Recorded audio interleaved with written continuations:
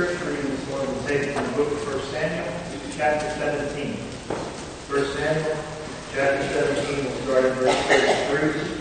That's found on page 260 in the Pew Bible. And I'll be reading from the New King James Version this time. 1 Samuel 17, verse 33. And Saul said to David, "You are not able to go against this Philistine to fight with me, for you are a youth, and he is a man of war from his youth." But David said to Saul, "Your servant used to keep his father's sheep, and when a lion or a bear came and took a lamb out of the flock, I went after it and struck it, and delivered the lamb from its mouth. And when it arose against me, I caught it in its beard and struck and killed it. Your servant has killed both lion and bear, and this uncircumcised Philistine will be like one of them, seeing he has defiled the armies of the living God." Moreover, David said, "The Lord will deliver me from the paw of the lion and the paw of the bear. He will deliver me from the hand of this Philistine." And Saul said to David, "Go, and the Lord be with you."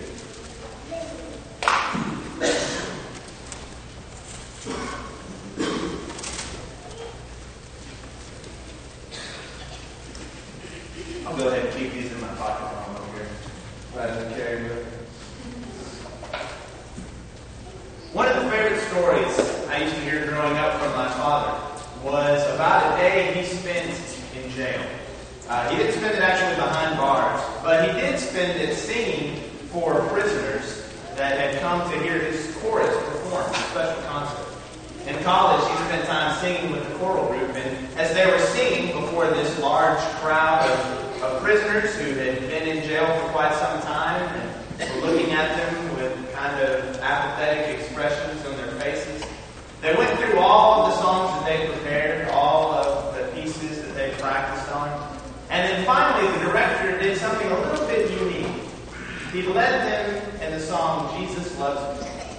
And you can imagine, if you were a member of that chorus, as you were standing before everyone and you were singing the song, "Jesus Loves Me," which we usually consider to be a children's song, before all of these convicted criminals there, it might be a little nerve-wracking. But the best part of that story began when they reached the chorus of that song, "Yes, Jesus Loves Me," because then there were a few men in the crowd that started to sing along. And actually, before they were finished, there were several that were singing along with the song, "Yes, Jesus Loves Me." And at that moment, it became clear that the song, "Jesus Loves Me," was not intended just to be a children's song. The message, "Jesus Loves Me," is for adults as well. This morning, we're going to look at a story that we sometimes think of as a children's story. I don't know, you may have heard it for the first time growing up in a Sunday morning Bible class, coloring in a coloring sheet, or maybe seeing it played out on a flannel graph, the story of David and Goliath. It may be that you're only familiar with the story because of its references that we see all throughout our culture. Political races and sporting events, we hear the David versus Goliath reference made quite a bit for several different things. And as we think about the story of David versus Goliath and a young shepherd boy going up against a large Philistine giant, it's not just a story for children. It's a story for adults. And I want us to think about that this morning. I especially want us to think about the fact that we all face giants in our lives. Probably none of us will have to go up against a 9-foot Philistine in armor made of gold and a spear of iron and someone who's so intimidating as him, but we all have spiritual giants that we face in our life. In fact, Nick put it very well in his prayers. He talked about the sins that we struggle with, different temptations that pull at us. And for every one of us, it may be different. We all come to this room this morning with battles in our lives, spiritual giants that we face. Sins that we seem to fall into again and again, and we pray for forgiveness and genuinely try to turn our lives around, but it seems like the next day we're back involved in what we're trying to put away. And so we all have these battles, these struggles, these giants that we face. This morning I'd like for us to think about what our spiritual giants are. And I want us to get specific. Think in your mind. You don't have to write it down or say it out loud, but just put it in your mind. What is a battle right now that you are facing in your life? Let's all do that. Let's just take a second and let's all visualize one of the spiritual giants that's challenging us. Because as we look at the story of David and Goliath, I'd like for us to look at his battle plan as he went up against this Philistine giant. And let's try and use that same battle plan as we go up against our spiritual giants. And so we need to be just as specific as possible. Just get that in your mind. And as we're thinking about giants and spiritual battles that we fight, I'd like for us to begin this moment of study by going to God in prayer. Let's pray that He can help us defeat these giants. Let's pray together. Father, we thank You so much for this day You've given us. We thank You for the opportunity to study Your Word. Father, as we look at the story of David and Goliath, we pray that You'd help us defeat our own spiritual giants. We pray that You'd help us allow You to use us in defeating these challenges. Father, we know the power is not with us, but the battle belongs to You. We pray that You'd be with us and help us to learn something this morning as we study Your servant David. It's in Jesus' name we pray. Amen. I'd like to invite you, if you haven't already, to open your Bibles to 1 Samuel 17. 1 Samuel 17, we'll be spending most of our time in this chapter. As you're doing that, let me remind you how excited we are to have you here with us, especially for visiting with us. If there's anything we can do to help or be service to you, please let us know. Let us get to know you. We want to encourage you the way that you've encouraged us. As we think about David and Goliath, let's begin reading about this story in the very first few verses of 1 Samuel 17. And as we go in and as we set the scene for this battle, it's important that we remember something that took place just a chapter earlier. And so as we set the stage for that, it's important to remember what happened when Samuel first met David. Now, to kind of give us some background, God had set up judges to rule over Israel. The Israelites had a habit of wandering away from God, and God would raise up a judge to come to bring them back to a right relationship with God and to lead the people. Samuel is the last of the judges, and Samuel's sons don't seem to be following in his footsteps. They're not living up to his ideal. And so the people of Israel say they don't want one of Samuel's sons to be a judge. In fact, they want a king. They want to have a king just like all the other nations around them. And so they appoint a king, King Saul. He's the first king of Israel. Head and shoulders above other Israelites, he seems to look the part. And he does very well for a short time. But then Saul begins to listen to the voice of the people rather than the voice of God. And it becomes apparent that the Israelites need a new king. And they need a king that's not going to come from the family of Saul. And so God sends Samuel, that last judge, to the house of Jesse. Jesse has several sons. And it's from that house that God is going to pick a king for the Israelites. And so Samuel goes up before Jesse's oldest son, Eliab. And remember that name because we're going to get to him a little bit later. And he thinks, surely the Lord's anointed is standing before me. When he sees Eliab's stature, his physical appearance, he really looks the part of a king. But God's response to Samuel is interesting. In 1 Samuel 16 and verse 7. But the Lord said to Samuel, do not look at his appearance or at his physical stature, because I have refused him. For the Lord sees not as man sees. For man looks at the outward appearance, but the Lord looks at the heart. And as we look at the story of David and Goliath, you can almost hear that phrase echoing throughout the text. God is looking at the heart, not at the outward appearance. Because anyone judging from the outward appearance and looking at a 9-foot giant on one side and a young shepherd boy who at that point in his life wasn't a battle-tested warrior yet, he wasn't a hero yet, we would easily say that the advantage is with the giant. But God's not looking the way man's looking. And as we discover how to battle our spiritual giants, we have to keep that in mind as well. We're not looking at the physical outward appearance. We're looking at the heart, and we're looking at what God can do through the heart of His servant. And so let's begin with the first few verses in 1 Samuel 17. Beginning in verse 1. Now the Philistines gathered their armies together to battle, and were gathered at Socoh, which belongs to Judah. They encamped between Socoh and Azekah in Ephes-Dammim. And Saul and the men of Israel were gathered together, and they encamped in the valley of Elah, and drew up in battle array against the Philistines. And listen to verse 3. The Philistines stood on a mountain on one side, and Israel stood on a mountain on the other side, with a valley between them. And so we get the picture of the Israelites and the Philistines drawing up for battle. You have the Philistines and a mountain on one side, the Israelites and a mountain on the other, and there's a valley in between them. And let's keep that picture in mind, because that'll come into play later on in this chapter.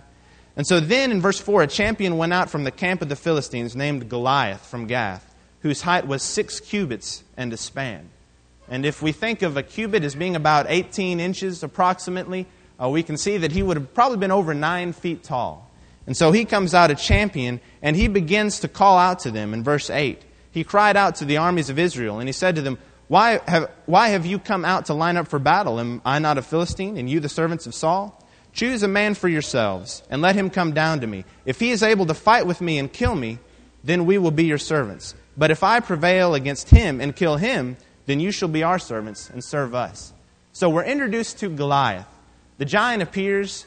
He has this armor that's made of bronze, shekels, thousands of shekels of bronze, silver, or bronze armor that's here. His spear has a head that's made of 6,000 shekels of iron. I mean, you have a very imposing figure, someone who's very intimidating. He's a true Philistine champion. And sometimes when we think of David and Goliath, we sort of think of Goliath almost as a larger-than-life character that's not very real. But this would have been very intimidating. And we can tell that because of what takes place in verse 11. When Saul and all Israel heard the words of the Philistine, they were dismayed and greatly afraid. They responded in fear. So before we're too harsh with how they responded, we need to think of how imposing a figure Goliath would have been. So later on, David enters the scene. His older brothers were down at the battle. His father sent him with some food to deliver to them. And when David comes on the scene, we see he's coming 40 days later. Because for 40 days, night and day, Goliath is coming out and he's yelling these same words at the Israelites, these same challenges he's putting before them. And here's what happens when David arrives on the scene. In verse 23, he's talking with his brothers. And it says, Then as he talked with them, there was a champion, the Philistine of Gath, Goliath by name, coming up from the armies of the Philistines. And he spoke these same words, and David heard them. And then as he goes through, David responds in verse 26 by saying, What shall be done for the man who kills this Philistine and takes away the reproach from Israel? For who is this uncircumcised Philistine that he should defy the armies of the living God? Here in this verse, we see that the first step in David's action plan is going to be that he is going to look at the situation, and you can almost see it hinted in verse 26. He is going to take action. That's what David is going to do. The first step in his battle plan is he's going to take action. And as we think about the spiritual giants in our lives, we have to decide to take action. And that's an important decision to make, even though it sounds very plain, it sounds like a no-brainer, but we have to decide that we're going to do something. It's so easy to do nothing, isn't it? When we think about spiritual giants in our lives, about temptations that we face, it's so easy to say that, well, I'm so busy. If you knew the kids' ball game schedules, I mean, we're taking them everywhere. If you knew my work schedule, we're taking it everywhere. I know exactly how it feels to get so busy, and you just feel like, I'll put off dealing with this spiritual matter another day. I know I really need to get consistent about my quiet time and study with God, but I just don't have time to do that today. And we do nothing. And no matter what the temptation is, we can fill in the blank for each one of us. It will be different. But it's so easy to put it off and to ignore it. I want us to notice what happened when the Israelites ignored the Philistine that was coming out and shouting these words to them. Notice what happens in verse 3. Remember, they're lined up, one on one mountain, one on the other mountain, a valley in between them. And it says that a champion went out from the camp. So Goliath goes out. But by the time David arrives on the scene, remember, there's 40 days in between these two times. Morning and night. That's 80 opportunities for someone to respond to what Goliath is saying. And when he talked with them in verse 23, we see that Goliath is coming up from the armies of the Philistines. And then when the men of Israel are very excited and they're afraid, they keep talking about, have you seen this man who has come up? Surely he has come up to defy Israel. Now, we want to be fair to the text and fair to what it's saying here, but I believe that it's safe to say that within those 40 days, I don't know how close Goliath would have come, but I believe they were a little bit closer. Just judging by this phrase and the fact that any problem left untreated for 40 days and 40 nights is bound to get worse. You can imagine two armies lining up, and you can imagine maybe with each time Goliath was getting just a little bit closer. They weren't dealing with the challenge. Nothing had been done. And we discovered that deciding not to act is never a good battle plan. And that's true with us spiritually. Deciding not to act on our spiritual challenges is never a good decision. Often it's motivated for the same reason that the Israelites were motivated, by fear. We're afraid of what would happen, afraid that we'd fail, afraid that we'd have to live a different life. Have you ever played hide and seek with a young child who was convinced that he or she could hide from you by just covering his eyes? Have you ever seen that? They'll cover their eyes and they'll expect that you can't see them. After all, they can't see you. When we think about ignoring our spiritual giants or doing nothing, that plan of indecision or inaction, it's the same principle, really. Thinking, well, if I just ignore it, maybe it'll go away. But as is the case with most problems in life, it doesn't go away. In fact, it often gets worse. And you can imagine with Goliath hurling insults at not only the Israelites, but the armies of God, and insulting their God in the process. You can imagine how those words would have continued to pound away at the Israelites' confidence. They would pound away at morale. I'm convinced that if you were to ask any of the Israelites if they believed in God, they would say absolutely. Do you believe that you serve the living God? Absolutely. But no one was acting like it. David had to take action. And so I want us to think about this spiritual giant that you've thought of in your mind, that you've detailed, that you've specified. And let's think of a way we can take action. Let's decide right now to take action with the spiritual giant in our life. Let's decide to do something. And then we see not only did David decide to take action, but he maintained his focus. Because in verse 28, his brother Eliab, who you remember from Samuel when he went to anoint David as king, comes up to him. And listen to what he says in verse 28. We can sense some jealousy. He says in verse 28 as he speaks with David that his anger was aroused against David. He said, "Why did you come down here? And with whom have you left those few sheep in the wilderness? I know your pride and the insolence of your heart, for you have come down to see the battle." Now, anyone who has a brother or a sister knows that you have just almost an inborn understanding of how to push your siblings' buttons. You know what to say to make them upset. You can imagine an older brother speaking to David, knew exactly what to do to make David upset, and you can hear the critical spirit, can't you? I mean, look at these phrases, those few sheep in the wilderness that are David's responsibility. Oh, I know the pride, the insolence of your heart. You've just come down to see the battle. He's doubting David's skill. He's doubting David's motivation. He's doubting his character. He's being very critical in front of seemingly a large group of people as David goes down there to talk with his brothers on the front lines. And so he's there and he's casting these criticisms to his little brother, and it would have been so easy for David to lose his focus, wouldn't it? It would have been so easy to just roll up his sleeves and to tell Eliab what he said was unfair, because it was unfair, wasn't it? It was overly critical. He didn't know David's motives. He wouldn't be able to say that. He shouldn't have insulted what David was doing. And David could have lost focus and started focusing on Eliab. But what's really interesting is David's response in verse 29. And David said, "What have I done now? Is there not a cause?" David had almost a laser-like focus on the true problem. The problem was Goliath. That was the problem facing the Israelites. He could have gotten sidetracked into a sibling dispute, but the real problem was Goliath. If we're going to tackle the problems in our lives, if we're going to fight those spiritual battles, we're going to have to maintain our focus. It's easy to lose focus. Just like in any good family, every church family is going to have some disagreements. It would be easy to lose sight of our spiritual mission and start focusing on a disagreement with a brother or sister. It's a lot easier for me to avoid looking at my own sin and to say, well, at least it's not as bad as this person. Did you hear what he said about her? Did you hear what she was saying about so-and-so? I heard that she was doing this. And we start getting concerned with other people and we lose focus on our mission. We lose focus on the true enemy. If we're going to be able to take action, we've got to maintain our focus. We've got to focus on who the true enemy really is. Satan has won a great victory when we think that the enemy is another individual, another brother or sister in Christ. Satan's won a tremendous victory. If he can get us focused anywhere else other than his work, what he's doing, the enemy of the church is Satan, and we have the power to defeat him. It doesn't come from us. It comes from God, but only if we maintain focus will we be able to engage in that spiritual battle. We have to know the true enemy. We have to focus on our true mission. As we are in an exciting community, as we are in a place where people are moving in and we are having new people place their fellowship here with this church, it would be tempting for us to lose sight of our mission. But if we can maintain our focus with laser-like intensity like David did, God can use us the same way He used David.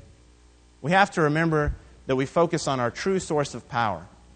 Power didn't come from David, and he would say that often. The power came from God. So we have to take action. We have to maintain our focus. And so this morning, as you think about that spiritual giant in your mind, I'd like to encourage you to maintain your focus. Decide today that we will have laser-like intensity on eliminating this problem from our lives, on tackling this problem with God's help. Because the only way we can defeat it is with the power of God. So we want to take action. We have to maintain our focus. And another thing that David shows us is that he was willing to use his resources. You see, he goes to Saul, and those verses that Kevin read for us show us how he tells Saul he's going to fight Goliath. And notice what Saul tries to do in helping David prepare for battle in verse 38. So Saul clothed David with his armor, and he put a bronze helmet on his head. He also clothed him with a coat of mail. David fastened his sword to his armor and tried to walk, for he had not tested them. And David said to Saul, I cannot walk with these, for I have not tested them. So David took them off.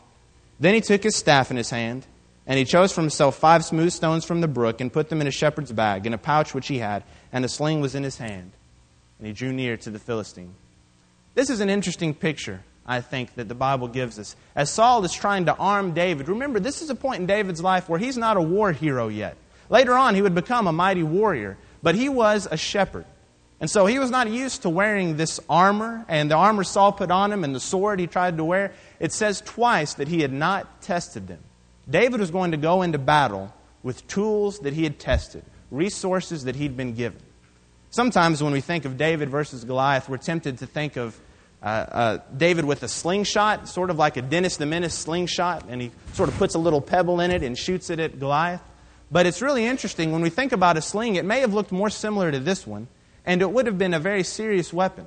There's an interesting verse in Judges, as they talk about this civil war that's taking place within the tribes, that there are a group of 700 men in Judges chapter 20 and verse 16. And their talent was that they were left-handed and that they were able to sling a stone at a hair's breadth and not miss. So this was a weapon, and this was a weapon that some had practiced with great accuracy. It was a weapon David seems to be familiar with. And rather than try to put on Saul's armor and use someone else's weapons and someone else's battle signs and the things that they'd taken into battle, David is going to use his own. He's going to use what he's tested. When we think about our resources, God has blessed us all with several gifts and abilities. In fact, it shouldn't surprise us that God wants to use us to accomplish His mission in this earth, because God has always used human beings to accomplish His will. When God wanted to deliver the Israelites, He sent Moses. When God wanted to spread His gospel across the world, Jesus selected apostles who then made disciples, and human beings carried that gospel message. God wants to use us. And so like David, we have to give Him all our resources. He's worked His will through human beings, and He wants us to use the gifts and abilities that He's given us. We also see from this story that we don't need to wear anybody else's armor. We don't need to try to be like anyone else. We can be ourselves. We can use the gifts God has given us. In fact, Paul would say in 1 Corinthians 12 and verse 11 that God has distributed our gifts as the Spirit wills.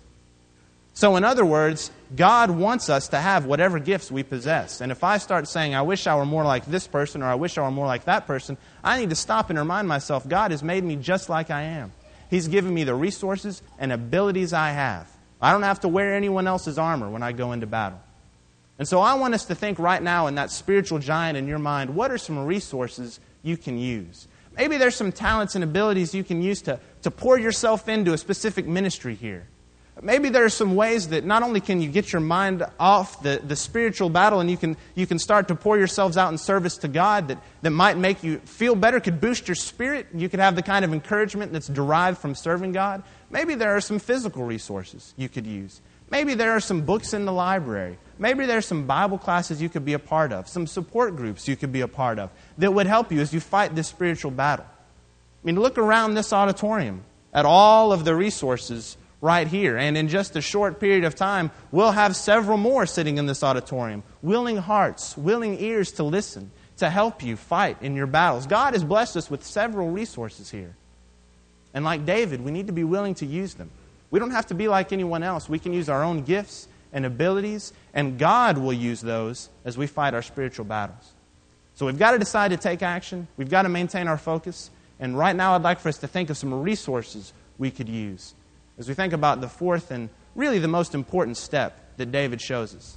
And that is he trusts God. And it's not listed fourth here because it's the least important. In fact, David does that throughout every other step of this battle plan. But it's listed fourth because I want us to consider the importance of truly trusting in God. Did you notice David never tells anyone that he's going to defeat Goliath on his own power, on his own accord? He's always pointing to God. He's always saying, the Lord will give him into my hand. In fact, look at what David says when he actually goes out and meets Goliath. It's very interesting. You can imagine this intimidating figure looking at a shepherd boy who says, beginning in verse 46, "This day the Lord will deliver you into my hand, and I will strike you and take your head from you. And this day I will give the carcasses of the camp of the Philistines to the birds of the air and to the wild beasts of the earth." And look at the purpose for doing this. David's purpose was not to glorify himself, because he says here in verse 46 that all the earth may know that there is a God in Israel. When I fight spiritual battles, when I tackle spiritual giants, my goal shouldn't be so that everyone will look at me, see the willpower I have, see what I've done in my life. My goal should be that they'll glorify God. And the same is true for all of us. No matter what situation we're in, no matter what battle we're fighting, our goal is not to glorify ourselves, but to glorify God. And David does just that.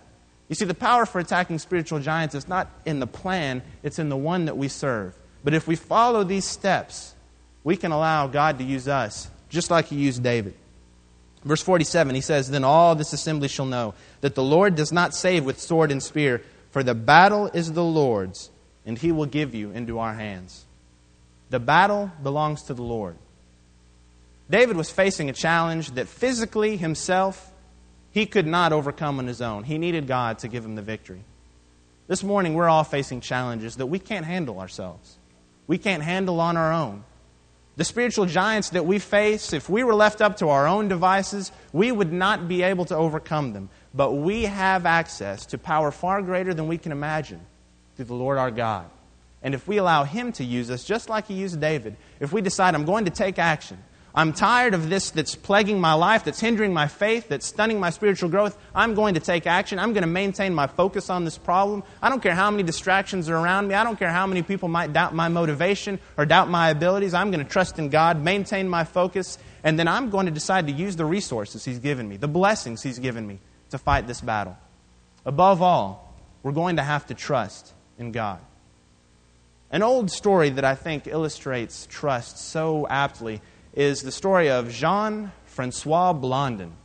He's a really interesting figure who was the first tightrope walker that stretched some guide wires and a tightrope over Niagara Falls, and he started to walk across, and he didn't do it just once, he did it several times. And as he walked across, he really liked to entertain the crowd, so he started to do some different things as he walked across. He didn't just walk, he would walk across carrying different objects. At one point, he stopped in the middle and ate an omelet one morning across the tightrope. You see here in this picture that his manager is on his back as he walks across one time, and he was very impressive. One of the most famous stories that came out of his exploits has to do with that wheelbarrow that's in the bottom right-hand corner of the screen. You see, he would take across that wheelbarrow, he would wheel it across the tightrope, and everyone would be impressed, everyone would cheer. And so he would begin by telling the crowd, "Do you think that I can walk across with this wheelbarrow?" And everybody would cheer, "Sure you can." And he would walk across, and he would bring it back. "And how many of you think I can do it again?" And everyone would cheer, and he would do it again. And then he'd come back, and "How many of you think that I could do it again?" And everyone would cheer. They'd seen him do so much, they thought he could do anything. And then he asked a question that really tested whether or not they believed what they were saying. He said, "Who will volunteer to get in the wheelbarrow? Can I have any volunteers to sit down inside the wheelbarrow while I wheel it across?" You see, that's a true test of faith. That's a true test of whether we really believe what we say. Do we trust God enough to step out in battle against this spiritual giant, something that seems so much larger than us and so much bigger than us, and trust in His power? You see, as we think about faith, we totally have to rely on God. We totally have to trust in God. This morning, it's important for us to consider whether or not we've made that decision to completely put ourselves in God's hands, to let God carry us, to let God use us. And as we think about a challenge that's greater than all of us can ever face, none of us here is perfect. None of us is without sin. And we've faced the challenge of sin and separation from God, and we can't overcome that ourselves. But if we trust in God, if we get in the wheelbarrow and just put ourselves in His hands and obey Him and decide that once we've heard His message, we're going to turn our lives around. We're going to confess His name. We're going to put Him on in baptism and begin walking that life that trusts in Him. Then He can use us to do great things, not by our own power, but just like David, through His power. This morning, if you want to make a decision to completely trust in God, to submit your will in obedience to Him, to really get in the wheelbarrow and let Him carry you, There's no better time than right now as together